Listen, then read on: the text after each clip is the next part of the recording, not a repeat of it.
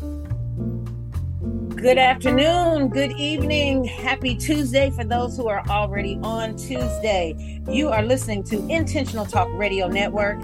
This is Mindful Hot Monday, super hot Monday. Mindful Mondays with Dr. Corliss P. Bennett. Glad to have you here on this very hot and humid and ridiculously hot. Did I say hot? Yeah, I think I said hot. Labor Day, which I did absolutely nothing because I could not move because it was too hot to move. I just laid and let the fan blow with ice packs and all. So I see there's a slight little breeze outside my window here in Inglewood, California, that is helping the situation, but it is still burning up hot. We were just having a conversation about just the weather in general. And I guess she's out in the Inland Empire. And for those who don't know, that's east of Los Angeles, where there's no breeze, no help at all. and it's just super, uber hot. It doesn't make any sense. I talk to friends all over the United States. They're like, oh, we're at 80. I'm like, oh, I take 80 any day right now, any day. But it is definitely not sure what's going on because it's in like 20 days or less than 20 days, it's going to be called fall. So we're having summer fall. I think we had something similar like this last year. I call it summer fall. And then when fall comes, then it's fall summer. And then when winter comes, it's summer winter. I mean, it's ridiculous. I can predict now that Thanksgiving will be 80 degrees. Because it just when it's just late, this last minute, like, oh, let's have summer weather in September. It usually then turns out to be that Thanksgiving will be a hot one, and Christmas could be too. So I'm hanging in there.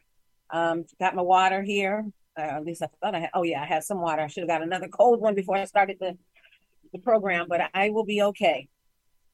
So today I am excited. I love when I can get in touch with former students, and in this case, former workers. And y'all know how I love to use my USC network. You know, people say USC is the University of Spoiled Children. I say USC stands for the University of Serious Connections. So stop hating. Yes. People hate us because we are so connected. You know, almost 400,000 alums worldwide, not just California, not just the United States, worldwide. And I know we are worldwide when I'm on vacation in Jamaica and I have on a USC shirt and somebody says fight on. And I'm like, for real? In Jamaica, chilling, minding my own business. And he had on a hat and he said, fight on. And when I turned around, I saw his hat. I was like, oh, fight on, baby. How you doing? And we chit-chatted, found out we were there at the same time. And it's amazing. And you know, you can't hate USC, University of Serious Connections. And I say that to say, because you guys know how I love to bring my USC folk onto the show, because I have known them in most cases since they were 17. Today's guest I only knew since grad school, even though she went to my undergrad, Riverside, right? Didn't you go to Riverside? Oh, yes, I did. Yes, I did. Mm-hmm. Yes. And so even though she went to my undergrad, which is UC Riverside, she came to USC to study social work and get her master's in social work. And she actually worked in the Center for Black Culture and Student Affairs. And so I was happy to see her. We text here and there and we see each other on Facebook or whatever. And I was like, Audrey, ooh, you need to be on my show. Whatever. It doesn't matter because she is fully into starting off in social work and now a professor, correct? Yes, in the School of Social Work at USC. Mm-hmm. So we're going to get into that right now. So let me first go ahead and formally introduce her, and then we're going to get some background information because I think it's really important for folks to know, you know, where people are from, where they got started as they begin their careers and or changing careers, retiring from one, changing to another, and just to know, you know, folks' background. So Miss Aubrey Shelby, which is, it's a whole lot of connections with you and your husband. Yes. When you told me, when he said, oh, my husband knows you, or he either said, you know, Audrey, anyway, somehow we got to talking and it was yes. Like, shut up, are you kidding? So Mrs. Audrey Shelby is a former USC, is a USC alumna of the Masters of Social Work program. And today we are going to talk about work balance, motherhood, leadership, and excellence. And she can do all of them with her hands behind her back and her eyes blindfolded. But before we do all that, we're going to get some background information from you just to kind of see where you're from, how you've been getting there and where you've been, and bring us to this point where we can talk about these things. So first, let me start off by saying, where did you go to high school? I don't think I knew, or maybe you told me. Oh my goodness. So I'm from LA, native. From LA. I went to Crenshaw High School. Very proud to be a Cougar. Okay. Yes, yes. And then from there, I had a long kind of thing. I went to UC Davis first, and I ended up transferring to UC Riverside. So that's where I graduated. And then I went on to USC, to the School of Social Work. So I don't want to go too far. I want to keep going. I know that was your first question. So when you went to Davis, were you thinking at social work? Was that one of your things on your mind from jump from high school? Or absolutely not. No, I went to UC Davis with no major in mind. I met with my advisors. They said maybe communication. I really had no idea. When I left Davis, I still didn't have an idea. Got to UC Riverside, and they said, well, what do you want to do? I said, well, I like helping people. And they said, okay, well, major in sociology. So I wanted to be an attorney at the time. So I majored in sociology and pre-law. And my mentor had told me when I was applying for law school, she said, you should get a master's of social work. And I said, well, what is that exactly? And she kind of explained it to me. She's like, if you want to help people, I wanted to do family law. And she's like, if you want to do family law, you need to understand the families that you're working with, their communities.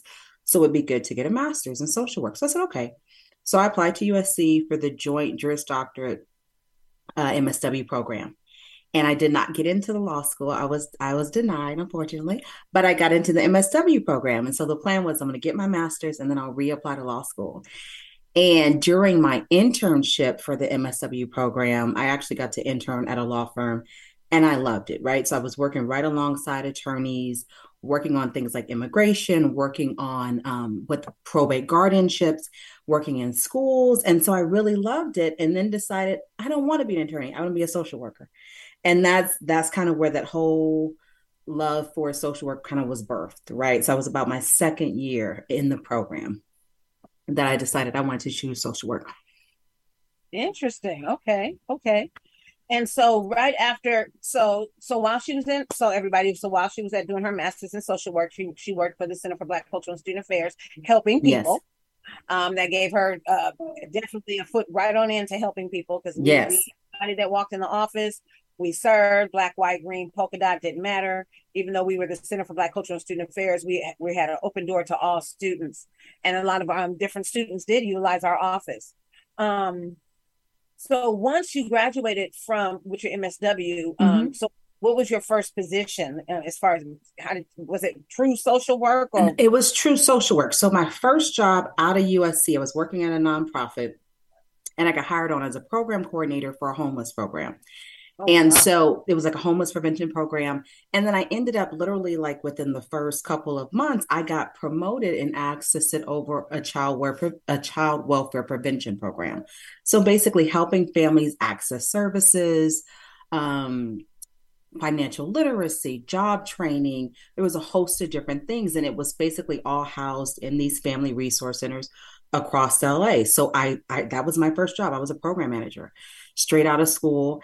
And then I was fortunate to then be promoted to oversee another child welfare program. And within my first 3 years of that organization, I was promoted to oversee the child welfare division. And so I stayed with them for about almost 7 years. And I was 28 sitting at the executive level, and I was like mind blown, right? Like I was the youngest one at the table. But it was such an interesting experience and such a blessing. My mother always told me when I first got into management, she was like, management's not a... Sorry, I didn't turn off my phone. Sorry.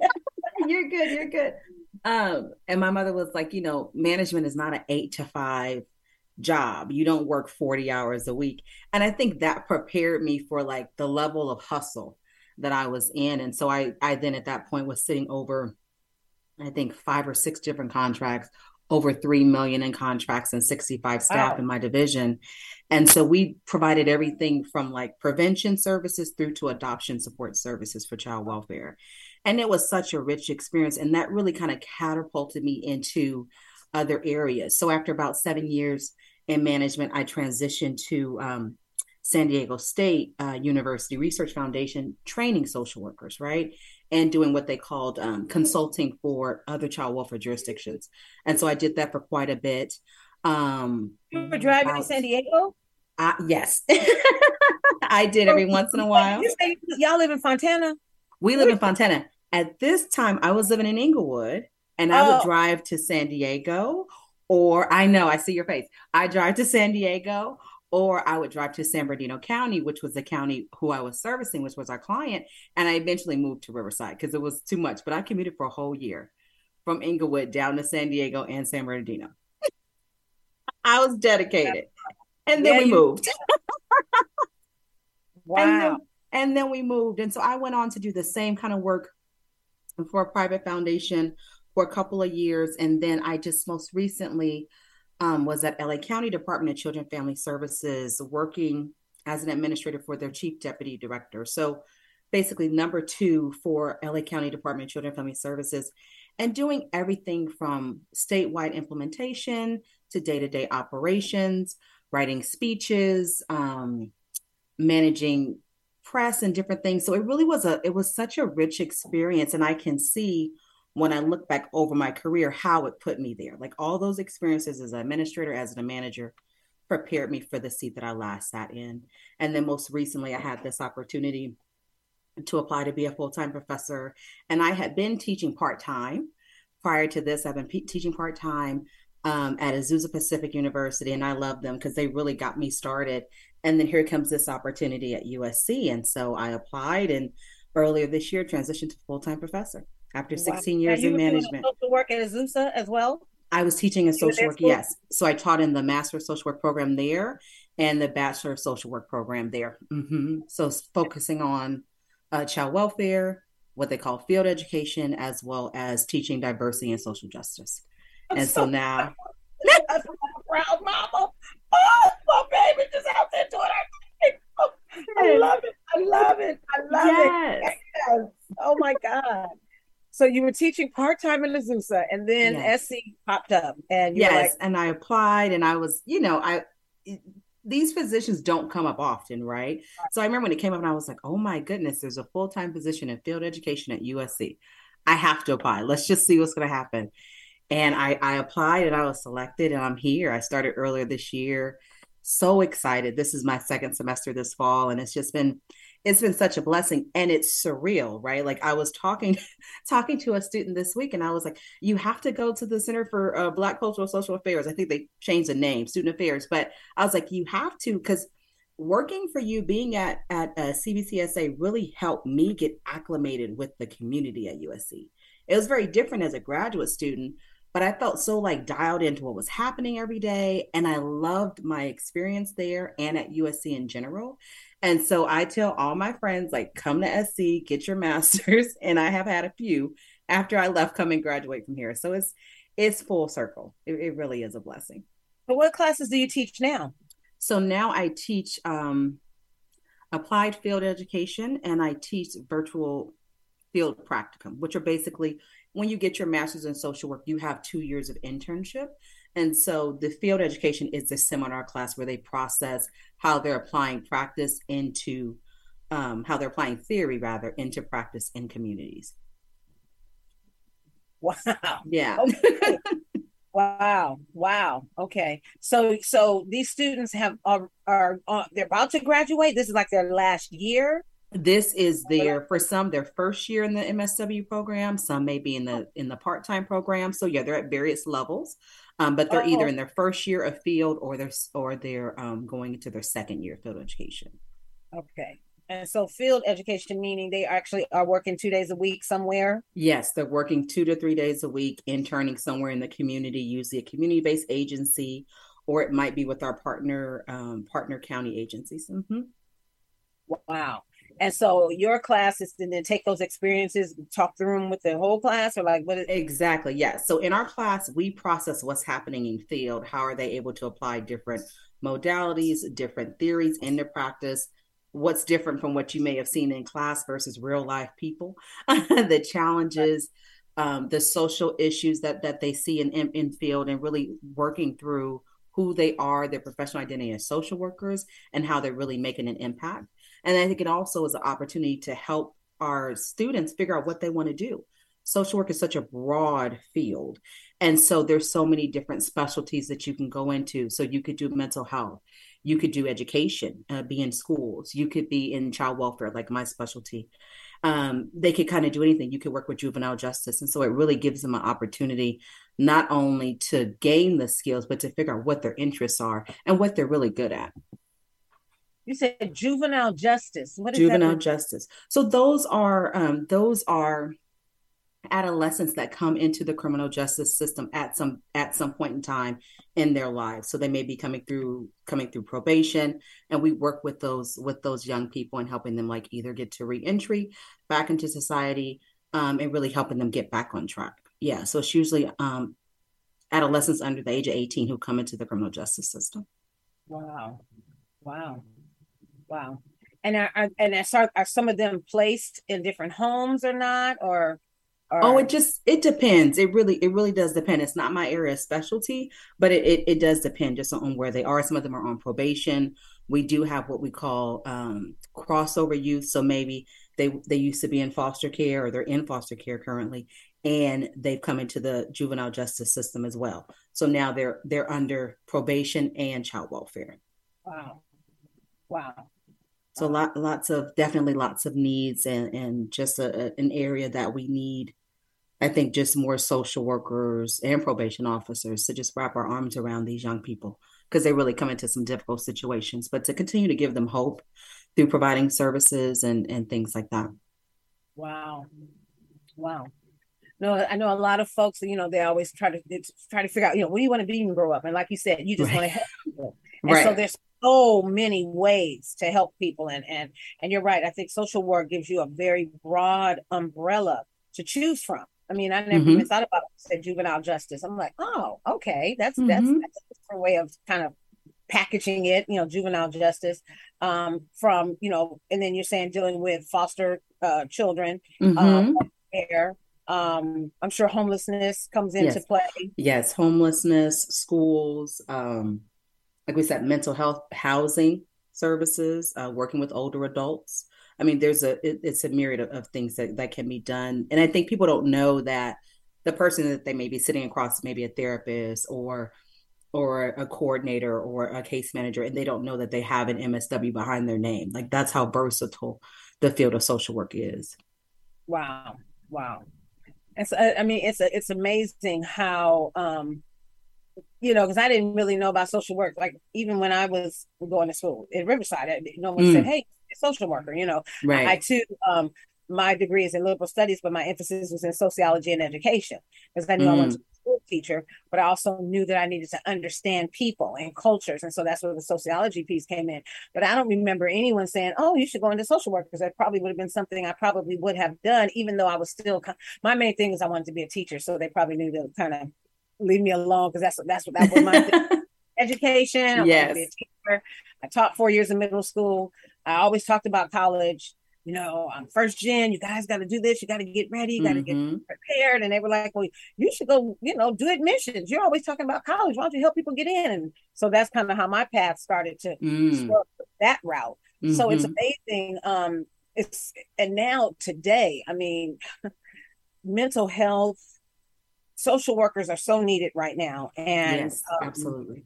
mental health professions are so needed, especially after this hit with COVID and all the different things. I'm sure the caseloads went up because you've just been teaching since January. You started in the spring this Since year. February. Mm-hmm. February. So prior to that, I'm sure that the caseloads were really heavy because Yeah. that's right in the middle of COVID that you were dealing with. Yes. Yeah, I mean, we're seeing it, and I think as the field in general, we're seeing a lot of needs, especially when we talk about in child welfare, youth coming in with a lot of additional mental health needs, the isolation is impacting not only children but their families. And so we definitely are seeing, I think, an increase across the field in individuals who need mental health services, and those who may have never come into to ask for help before are really being impacted by the isolation. And then I think just even as we're coming back into our, what I'll say, our social norms, right? People are still not comfortable being out and being around people. And so they still may choose to stay inside and kind of limit that contact with others, so that we know that social isolation does definitely impact mental health. Yes, absolutely.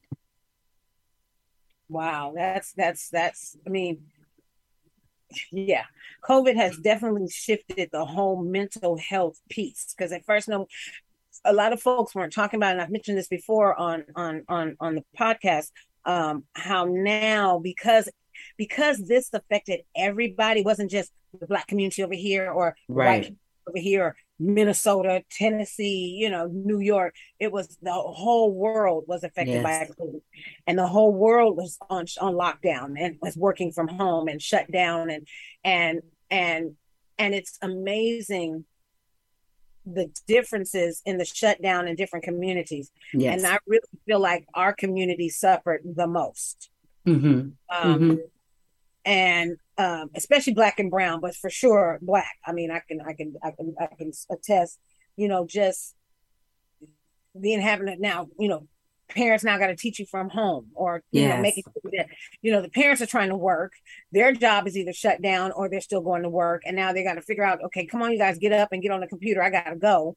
And a lot of students just did not cooperate, they didn't do what they were supposed to do. And so it's amazing. I wonder now how those students are doing in college. Like the sophomore Mm-hmm. would have been, I think, that Like, first set of students yeah, that would come freshmen. into going into freshmen after Mm-hmm. not being in school a year. Yes. You Yes. know what I'm saying? So I think that would be the Mm-hmm. sophomores right now. And I wonder, because now I'm not in the college setting. And then before leaving Humboldt, I was in a different department where I didn't have student contact, i.e., why I was looking for a position, because I couldn't stand not having student contact. Mm-hmm. Mm-hmm. So not knowing knowing that was such a big difference, you talked about the isolation piece. Yes. And I know as an adult, grown woman, I felt isolated. Listen. And, Yes. I'm back in LA. Cody, back in LA? Yeah, but I can't leave the house because y'all me. You won't wear a mask. Right. Oh, I'm sitting on this couch, and me and this couch. I just took the point where I don't even watch TV on this couch anymore, because I sat here so much looking at these little green boxes that we're on right now, that I was just like, I can't take it. It's like, oh, you're home, you're home. I'm like, yeah, but I'm not like I'm out there chilling because Right. of Right. COVID. And I know that it affected me as a social butterfly. I can't even imagine the kids that are still trying to come to themselves and trying to make, figure out who they are, meaning Right. from little even to the high school age students who are now trying to thinking about college. And like I said, I can't even imagine. I haven't heard much, and maybe because I'm not in the college arena anymore, but I just wonder how those students fared out um going into college, Right. not having that structure all the way through. I don't know. So I'd Right. have to call a few friends and just to see. But I know that from the ones I did talk to, it was hard for them. And it was hard Yeah. not to be able to, people take for granted, being able to socialize and see each other every day. Oh, And absolutely. COVID slapped us in the face and was like, oh, wait a minute. Right. Oh, Right. Because I oh. think, like, even for me and my little ones at the time when COVID hit, they were three and like 6 months, right? Mhm. And so even watching them trying to acclimate now, and we love going to restaurants, we love eating out. And so we would eat out all the time. And so now trying to just take the two of them, now they're 3 and 6, into a restaurant, they don't know what to do. They're like, mommy, they're jumping around. I'm like, okay, we got to re-socialize you to being in the public, stop touching stuff, put your mask on, get this hand sanitizer. And it's like a whole thing. And for us, we were fortunate we didn't have to do online school. We didn't have to do online school, but they were home for like 8 months. Oh, They wow. were home for 8 months. So I'm trying to teach at that time preschool, and then you're doing tummy time with the newborn, and Right. it was more than a notion. And it was hard, and I had a lot of respect for my friends who were educators, because it was like, when are the schools opening back Right. up? This is hard. Like, oh, this is what y'all do. Okay. And me and my husband, we used to switch off. So, like, depending on what our schedule was, I would have the kids from 8 to noon, and then he'd have them from 12 to 5. And that's how we got our work done. Because you couldn't take off work. We did that for 8 months. And Wow. some days it was easy and some days it was hard. And now they're back in school, but then now you got to get acclimated to them getting sick all the time, because they've been getting sick. We as a family have had COVID earlier in the summer, just from them going to school and bringing it home. So it's Right. definitely, this is not, normal is over, guys. Like, this is the new normal. We got to go ahead and make the adjustments.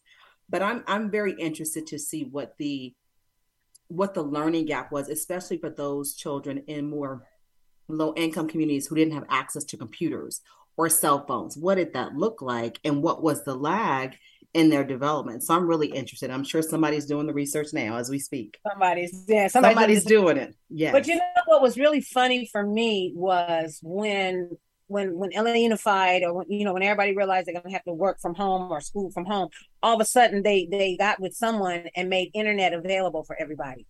How come it had to take this Right. to Yeah. get internet so that we can be on some kind of level ground? You know what I'm saying? Like, what? Why did it have to take that for y'all to make sure that every LA Unified School District child had internet at home? That's a whole nother conversation. That's yes. That about access and equity. That's a whole nother conversation. Absolutely. And it makes Absolutely. no sense. And I don't know, you know, it's really interesting because now that I'm at St. Mary's, when I first got there, everybody has a Chromebook or a laptop. Like, that's class. Everybody, the Wow. entire school. And I was like, oh, Oh, is this how wow. they're doing it now? I mean, and then of course they're going to be ready for college because you just keep on, Right. just the whole laptop thing was new to me. Just whenever it just kind of started up Right. since we've been in school. And so to have high school students are already ready, they've got everybody has to have their laptop. You got to have your charger with you. They're like, come to school with your stuff charged. We're not playing with you. And it's just like, Oh, oh, wow. wow. And everything is Google, Google this, Google that. Mm-hmm. I had to kind of regroup and was like, okay, Google. But I mean, every student has either a Chromebook or a laptop, and that is how class is orchestrated. Like, Wow. and it's like, okay, these kids are really going to be ready for They're going to college. be ready. Absolutely. And Absolutely. I never thought of anything like that 30 something years ago. Oh, I That, remember having a word processor. Okay. There were no laptops. We didn't have a right. computer. I had a word processor. I learned how to type on an old school type machine. And when you push back and it had the ribbon, all of that. So I was the I didn't Smith get Corona. listen, Corona. I didn't get a computer until I didn't get a laptop, I think, till graduate school. Like, Yeah, yeah, this is deep. So right. no, but it's a good thing. They're going to be well prepared when they get Absolutely. into college. So that's the good thing. I think it just comes down to the socioeconomic divide, right? Because that's at your school. Is that at every school? And if it's not, then how do we bridge those gaps, right? Right. Right. Particularly for children of color. So yeah. And I think what has happened, because I try to look at the pandemic, the positive pieces to the pandemic, if you would. Mm-hmm. I mean, the fact that students had to work from home, therefore they had some kind of laptop and or computer at home to be able to keep up with their studies. Because I mean, I think what happened was when the class, it was like, well, we don't have a laptop. I think the schools actually let them borrow or whatever Yes, they did because that was schools, the only way that. nonprofits. Right. It's Mm-hmm. like, hey, you can't force anybody to get a laptop, but now that Right. they're learning from home, how do you expect them to learn something all of a sudden? Oh, now everybody has internet, and now we can make sure that everybody has a laptop or some kind of a iPad, Chromebook, or whatever that is. And so, at least we know now that students who are entering into the college realm do, because Mm-hmm. COVID forced us to have to go that route. So that's Right. kind of That's a positive part. pandemic positive piece to at Yeah. least our students getting that opportunity that they probably would not have had COVID not happened. Right. Not that I'm happy about COVID. I had it too in January and was not fun. But um, but it definitely has changed our lives. And now, because of that, we always have to think about, okay, what if this, what if that, what if my daughter, you have your daughters, what if that, what if Yes. that, we make sure this, do they have their masks, and even when I was a school teacher, I used to get sick a lot because those kids, Sure. you get the cold, somebody's always, and it's just like, it's just that now it's the COVID that you can even Yes. catch versus just Yes. regular cold. Even though I haven't heard too many people having COVID now, these days right now, but I know, of course, last year more so. But there's a lot of germs, and so one of the things my doctor was like, take vitamin C. Do you guys take vitamins over there? We do. Absolutely. Yes. The Yep, little I people think take they tell vitamins, people. so do the big people. Yes, everybody. Yeah, people don't understand how vitamins can really help keep your immune system on tack, and especially doing vitamin C. At that Hmm. extra C kind of keeps that cold and flu's gonna happen regardless. The flu's gonna break through whatever you're on. It don't matter. Yeah. It'll definitely keep you from getting a cold. Mm. So so so when you so what's really interesting Hmm. when we talk about work-life balance. So you're teaching, Yes. um, and then you've got your girls. Yes. Yes. And my How husband. and your husband, which is really funny because I knew him when he was in high school for a Yes. different program for the CAPS program, the Council of African American Parents program, when he was in high school, and I used to Yes. do a speaking for that program, and it was just like, oh my God, wait a minute, you're small world, Small small. world. Absolutely. And so how do you guys deal with the work-life balance where you had to deal with it? You said you had one shift, and then he had the afternoon shift, and then y'all Hmm. were all together in the evening, and then you had to figure out each other's schedules. And Yeah. I mean, we just tried initially when COVID hit, we had to figure it out, right? And so it was like, well, we literally like for the week, what do you have going on this week? And then daily, what meetings do you have? I have these meetings, I have this. Okay. And we would just, switch off. If I had to teach, it's like, honey, I gotta go to campus, I gotta teach all day. I need you to keep the kids. Okay. And we would just do that. And we kind of got into a rhythm. And then once the schools opened back up, we took them to school, and it just was a huge relief, but at the same time, we're nervous, right? So they're taking temperatures every day for the kids, they're wearing masks.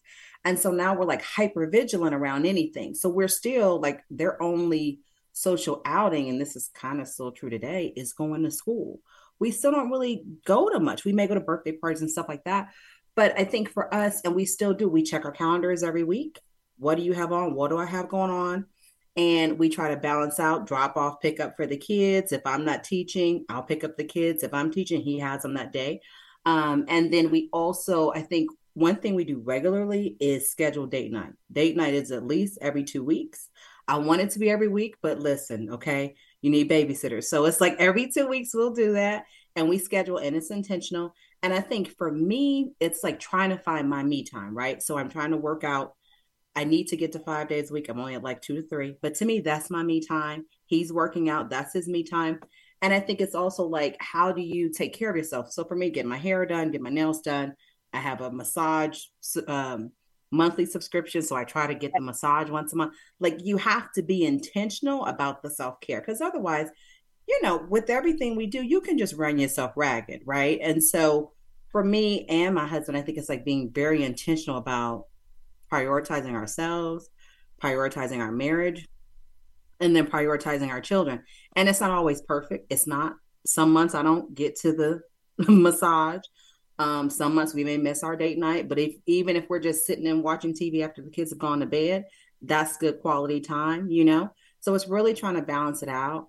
And I think even like projects. So you have different things you can be a part of, and I get various opportunities to work on different things in the area of child welfare. But I've also gotten down to like three things. And I'll have my three things. I have my main job, right? And like I don't go past three things, because I feel like once I commit to more than three things, work life balance is out the window. It's over, right? And I think in today's society, we trying to be everywhere. We're on social media. We're doing this, we're doing that. But it's like, is it purposeful? Are you doing what you were meant to do? Are you doing what you were called to do? And so for me, I'm just really intentional about how I spend my time. So I'll say that. So that's what helps me. In terms of the kiddos, they were in tennis, they're in gymnastics. And even that, we try to do one at a time. So we just finished tennis after like probably a full year of tennis. Oh And now wow, we're how did that going, turn out? loved it. Oh, my oldest loves it. Her Loves name tennis. Liv? Olivia. Olivia. I was like Her Liv. I call her Liv or Livy. Liv. Okay. But yeah, so she loves tennis. And so we just finished that. And now we're going into gymnastics, her and Layla. Loves gymnastics. And so it's just been fun. And I think for us as a family, just watching them grow up and grow and have fun is fun. So tennis like Serena Venus tennis? Are we gonna stick with it? Or she Listen, we're gonna see that what the much? we're gonna see. She loved it. And we were playing yesterday. And Brandon, that's my husband, he was like, well, maybe we may have another Serena. I'm like, listen, we Right. got to put in the work if you want Serena Williams and Venus Williams, okay? So, but the point is, she really has fun. You know what I mean? And so she enjoys it. So, yeah, so that's what we've been doing. And then I also play tennis on Saturdays. So that's another part of my me time.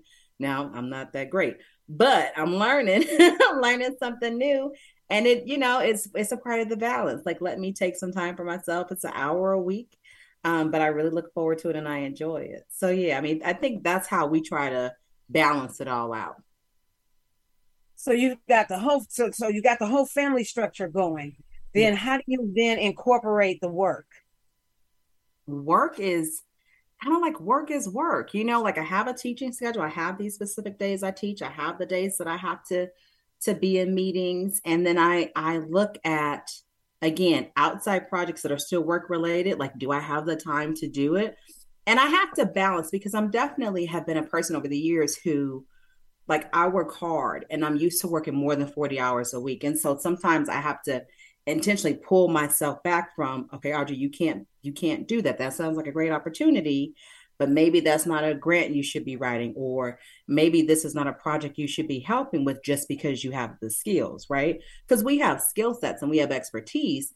But I feel like for me, if I do everything that I get excited about, I'll be burned out. I'll be burned out. So I prioritize my job. That's my first and foremost. I'll try to do like one or two projects there and try to just keep it to the point where it's manageable. Like, okay, when I'm off, I'm off. I'm not checking emails on the weekends unless it's an emergency. But you used to be in education. You don't have a lot of emergencies at this level. When you're talking about at a graduate school program, you're not having emergencies like I had in child welfare, right? You get an emergency in child welfare, you got to respond. Child welfare is 24/7. And so Right. this is really a nice downshift for me. So I think it gives me more work-life balance. I teach, and then I also help coordinate one of our stipend programs, our public child welfare stipend program. So it's still a good balance, like maybe 30 hours a week of just intense work and focus, 30 to 40, but it's still manageable. Yeah, And so you're teaching, you said so now the professorship is your full-time job now. that's my full-time job. Oh, that makes it nice because that's only like you Mm-hmm. said, a couple, what, 3 hour class, 2 hour Our class. 2 hour class. And then I have some specialty trainings that I do every other week. And those are another 2 hours. Gotcha. So you're Mm-hmm. teaching twice a week. Basically, or every other week. Yes. That makes it nice. That makes it It nice. makes it nice. Yeah. But I think the biggest thing is like you put the work in on the front end. Like I came into this field at 2022, so I put the work in for the last, what is that, 18 years and then 16 years post You that old? master's. Wait a minute. When did you get that old? Wait a minute. Listen, look, I met you when I was 20, what, 23? Wait I'm a about to minute. be You 40, graduated girl. from Riverside? Oh my God. About to be 40 Oh, next year. Yeah. okay. That's not even cute. Oh wait a minute. Because I guess I keep trying to picture you as this grad student, but you Yeah. kind of grown. That was I graduated from SC in No, 2008, no. When did you graduate from Riverside? 2005. Okay, that makes And I sense. went straight into grad school. Oh my God. I don't Mm-hmm. know why I'm thinking it was wow. Okay. Right. Yeah. I'm like, what, 18 years? What are you talking about? 18 years. Oh my God, that's Yeah. crazy. Okay. Okay. Quick check. It's like, wow, reality check. Wow. Wow. Yeah. Or seven. My math is off. 17 years. Yeah. Wow. Yeah. Okay. Yeah. Wow. And you've been married? Oh goodness, it's 8 years now. Wow. I was about to say 10. Wow. Not yet, not yet. Next year will be nine. That is absolutely crazy. Like, I don't know why and it's so funny because when I say my kids, everybody's like, your kids, my students, I have to call you guys students, but my Yes, kids, they're y'all my kids. It's just like, yes, I don't know why. And not that age should just, I know age continues, but it's just, yeah, when you said 17, 18, I was like, 18 years from where? What are you talking about? Wow, Audrey. Wow. yeah. That I is started in the field absolutely, at 22. I'm about to be 40. Yeah, in a that few is months. Yes, absolutely ma'am. crazy. That's absolutely crazy. It Well, is. almost 40 with two kids. Wow. Yes, yes. Wow. And If having, it flies by. but I know you love teaching. You have to because it's, I love it. You know what's so funny? When Brandon, we were like early in our marriage, right? Maybe like 2, 3 years in. And one day he was like, you know what? I feel like you should be teaching. I was like, what is you talking about? I was like, what? Right. And I was like, no, I'm in child welfare. I'm an administrator. This is what I'm doing. He was like, yeah, but I just feel like you'd be really great at teaching. Like you should be teaching. And I was like, yeah, okay. And you kind of move on, right? Like, oh, all right. And what that was like maybe 2 years into our marriage, about what, 4 years later, I find myself at APU teaching. And like really, and I felt like this, I remember telling him like I felt like this kind of almost like a push. Like like I need to be teaching, I need to be teaching. And it just felt like it was what I was supposed to be doing. And I applied for this part-time, what they call adjunct faculty at APU, Azusa Pacific University, and the rest is history. And like once I got there, I felt like, oh, this is what I'm supposed to be doing. And it kind of, how you feel like the puzzle pieces come together. It just clicked. It literally just clicked, and I was like, this is what he was talking about. And so I can't say I haven't been happier. I will say that I can't say I've ever been this happy. I feel like I'm really in my purpose and doing what I'm supposed to be doing, and then focusing on the next generation of social workers to come in. So it's been, yeah, it's been awesome. Yeah, it's been awesome. that's how I felt when I taught middle school and then, moved into higher ed. But, I think for me, my job is ideal because I get to do a little bit of everything at St. Mary Mm-hmm. and do the admissions piece, the recruiting piece, and being Oh, able to work nice. with parents and students. And, I ran my first orientation a couple weeks ago and I absolutely love it. And I'm just like, everybody's like, this is you are in your element. And I truly, Yes. truly believe when you can feel it, when you can drive on the parking lot every day and you're smiling going to your job, it's just Yes. like, man, I'm on this side of the equation because I went to high school there, by the way. Oh, so you having full circle moment too. Wow. All the way around, full Wow. circle That's moment. incredible. And it's just, it's like, how did you, oh, I love it. And it's like, I can see it on your face, on Facebook pictures. And I'm just like, look, you guys. And, I've got the orientation we had a couple of weeks ago. We had at the end, I had a family social and had a DJ there. Oh, nice. Yeah. Somebody was like, Corliss, you about to have St. Mary's turned up. I said, Listen. I had a DJ on the yard. I had food trucks going, an ice cream truck, and That the is your element. Absolutely. karaoke stuff. And girl, I had parents out there singing, and it was so much. I was like, they're gonna tell me I'm gonna have to start paying them because I'm having too much fun. but it's about being in your element, and that's why I Yes. asked you enjoyed it because I know I enjoy teaching, and I it's, love it's it. something about being able to um help others see their potential, Mm-hmm. see see where they're coming from, see what they're learning. And I know in teaching, especially college level students, being able to, because they want to be, first of all, you're in a program where folks want to be there. It's not like Yes. undergrad. You Yes. got to have Yes. that history class at Riverside. I waited till the last quarter to take this tired history class, and I ended up getting a C minus because I just hated that class. It was 8 o'clock in the morning, and I waited every quarter for it to not be at 8, and it was always at 8. And All I the so time. ended up taking it that last quarter and messed up my GPA with Oh no. that doggone C. But I, anyway, I say that to say that, it's different. Undergrad is a lot different because you're like taking all these classes that you're like, why do I have to take this? What's this got to do with Right. my whatever. Whereas Mm-hmm. you're paying to be in grad school. You want to go to grad school, you're going because you want to go. And Yes, so you're you have dealing a with a classroom of folks that want to learn. that want to learn, that want to, right. They either want to advance their career, they're changing careers. We have a lot of folks who, it's ironic. I want to say in the last like 2, 3 years, both between being at USC and at APU, I've had so many students who have been in entertainment. And now they're like, film and TV production. And now they're coming in to be social workers. I think it's so incredible. Yeah, we've seen a lot of Entertainment. that. From entertainment, and now they're having a second career. Absolutely. So that has been very interesting to see. But yeah, like you said, folks, they want to be there. They're either they've been in the field and now they're like, okay, let me get a master's so I can advance in my area, or they're wanting to just do something new as a second career. So it is different because I've taught both undergrad and graduate, and it is different. I think that, like you said, folks are in there for different reasons versus, you're taking a general ed class, okay, but this is your specialty, this is your focus, and so it is a little bit different. Mm-hmm. Right. So tell me how. So you got the work-life balance. It sounds like you and your husband kind of got a good checks and balances piece going. Tell Mm-hmm. me how, and you actually talked about motherhood. So tell Yes. me how your leadership comes into play. So I think because I was fortunate to go into leadership immediately after graduate school, I tried to like grab onto everything I could. Like I read about like journals on leadership, articles. I joined a mentor program that they had. I think it's a national. Wait, let me get the name right. It was like, oh goodness, network management for social workers, something like that. But they have an actual formal mentor program.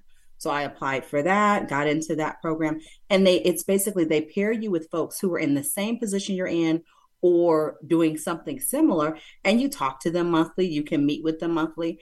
And I had been paired with an administrator in New York City, and I had just kind of, just gotten promoted over the child welfare division. And I was like, what do I do? And she would just talk to me monthly. We would just check in. And I'd have all these challenges and just different things. Funding would get cut, or I'd have personnel issues and not really knowing how to manage it. And just kind of having somebody else who's done this at this point, I think she had been like 20, 30 years in. And so just having somebody to coach you and be there, I think was great. And when I was at USC in my master's program, I knew I wanted to focus on leadership and management. Like I knew that I had done some direct practice, and I was really more interested in like the administrative pieces, policy reform issues, specifically for child welfare. And so that was my focus. But I remember like once I got in the seat, it was like, whoa, this is so much they don't tell you about. Like you don't learn about dealing with personnel issues and, going from having people be your colleagues to now you're managing your colleagues and that shift and things. And so I learned a lot over the last, oh my goodness, what has it been in management? Last 13, 14 years. I just stayed in management at various levels because I enjoyed it. I'm good at administration. I'm very like organized and detail oriented.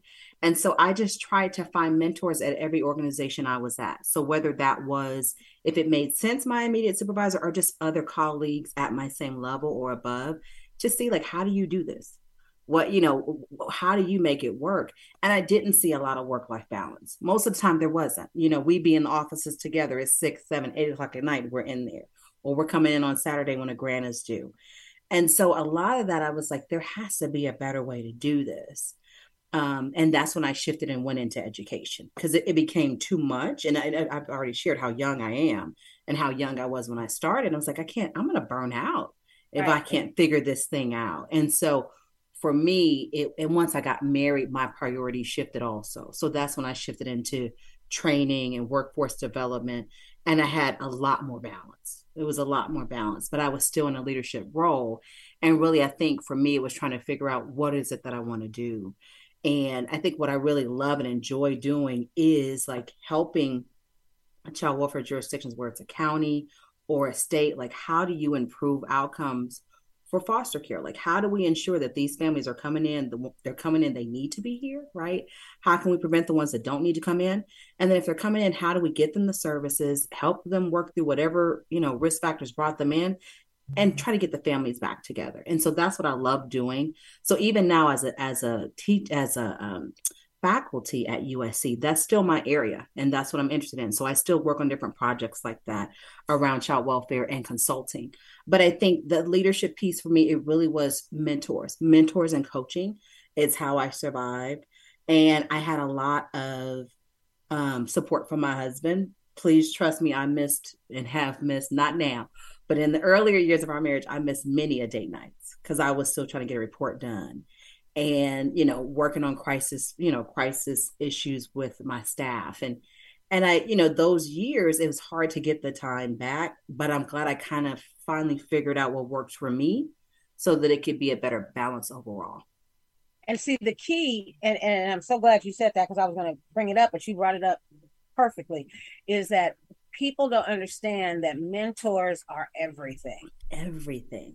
I mean, and I can't stress enough for the listening audience, as you are in your positions, find someone that's at your level or higher so that you have someone that can help you make some of these decisions that, only someone that's higher above you could help you to make. Yes. Having a mentor, being a mentor is a beautiful thing too, because if you are in that role where, like, you have the opportunity to help someone else, it helps you as well. Yes. Because then you ain't have to seek your mentor to help your mentee. I mean, exactly. But having a mentor, I tell you, is a wonderful thing because they can give you a perspective that you can't see. Absolutely. And when you see it, it's like, well, wait a minute. Oh, okay. Thank you for that. Like, right. It's definitely something that I would tell folks to definitely check out. Look around you. Look around you. Look around your job, your position. Look at people and what they're doing, and see. And it's nothing to, just as you ask them questions, they'll answer your questions. And like, you are really a good mentor for me, and it's just like, I don't even realize that they're being a mentor, but it is a beautiful thing to make sure that you have someone that can help you to understand your job and your next moves. And it really helps to have someone to talk to. So mentoring is something that is a must. Yes. And I want to clarify, because I did look the name up, just want to make sure I got it correctly. So for those of you who are in social work, it's called the Network for Social Work Management. You can find them on LinkedIn. You can Google them, but they have a formal mentoring program for those who are supervisors or administrators or managers, and they'll pair you with different people who work with their organization. And so it helped me, because there were some days where I was like, this is not what is cracked up to be. I mean, I think the thing people don't tell you is leadership is lonely. It really is. The higher up you get, it can become very lonely. And so I think lonely because you get to a place where you have to shoulder what's happening for the organization, wherever you sit. And you don't always have somebody to kind of share those pressures with. And so that's the part that I think people don't tell you about. And for me, being in management at 25 was like, okay, but I had a lot of colleagues. But once I got promoted at 28 years old, I was just sitting back like, oh my gosh, like my scope just got huge. And so the mentoring has always been great. And I think even now I still have mentors now where I'm like, should I apply for this job? Should I not apply for this job? Here's this opportunity to promote. What do you think? And they'll tell you, well, this is what happened to me. This is what I did. And they'll tell you pitfalls to avoid. And ultimately it's up to you.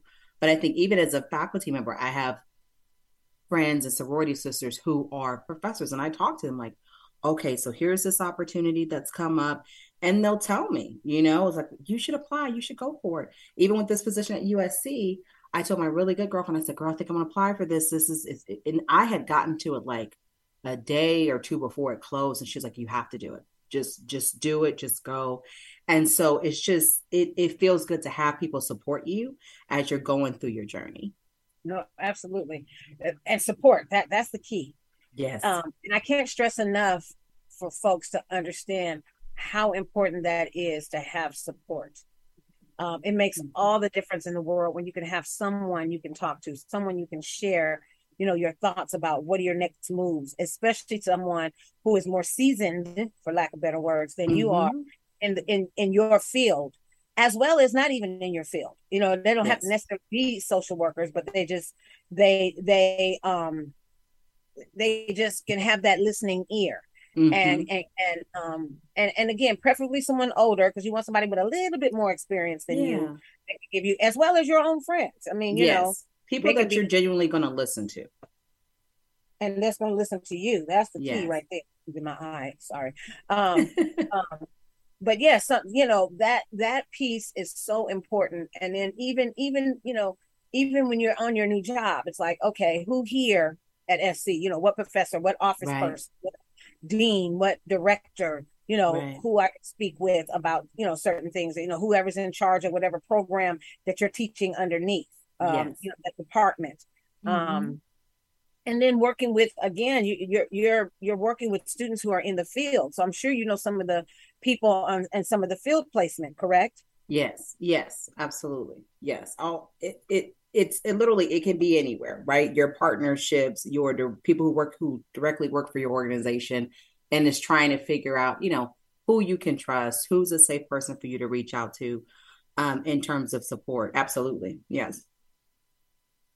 And so when you talk about excellence, because Mm-hmm. again, we go back to the Yes. picture of the topics for today. Hold on a second. Where did there we go.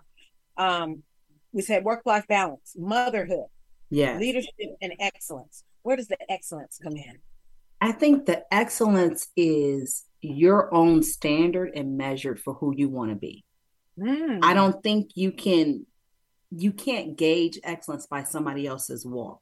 I think oftentimes, especially as mothers, and I'll go back to motherhood really quickly, but I think oftentimes we see other women, other mothers, other leaders, and it's like, oh, I need to be like her, or I need to be like them.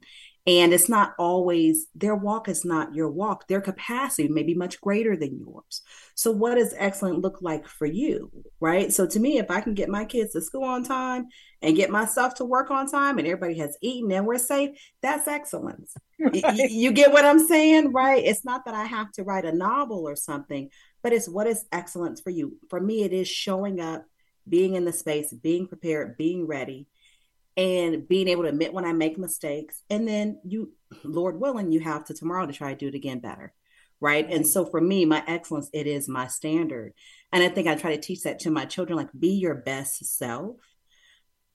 And just every day you try something new. I think one thing that has helped me in motherhood and in work, for me, I am a woman of faith, it is prayer. I pray about everything, because the level of pressure that we're under, I think, as parents and as leaders, is tremendous, especially now in these times during COVID. And so for me, I do lean on my prayer, my faith.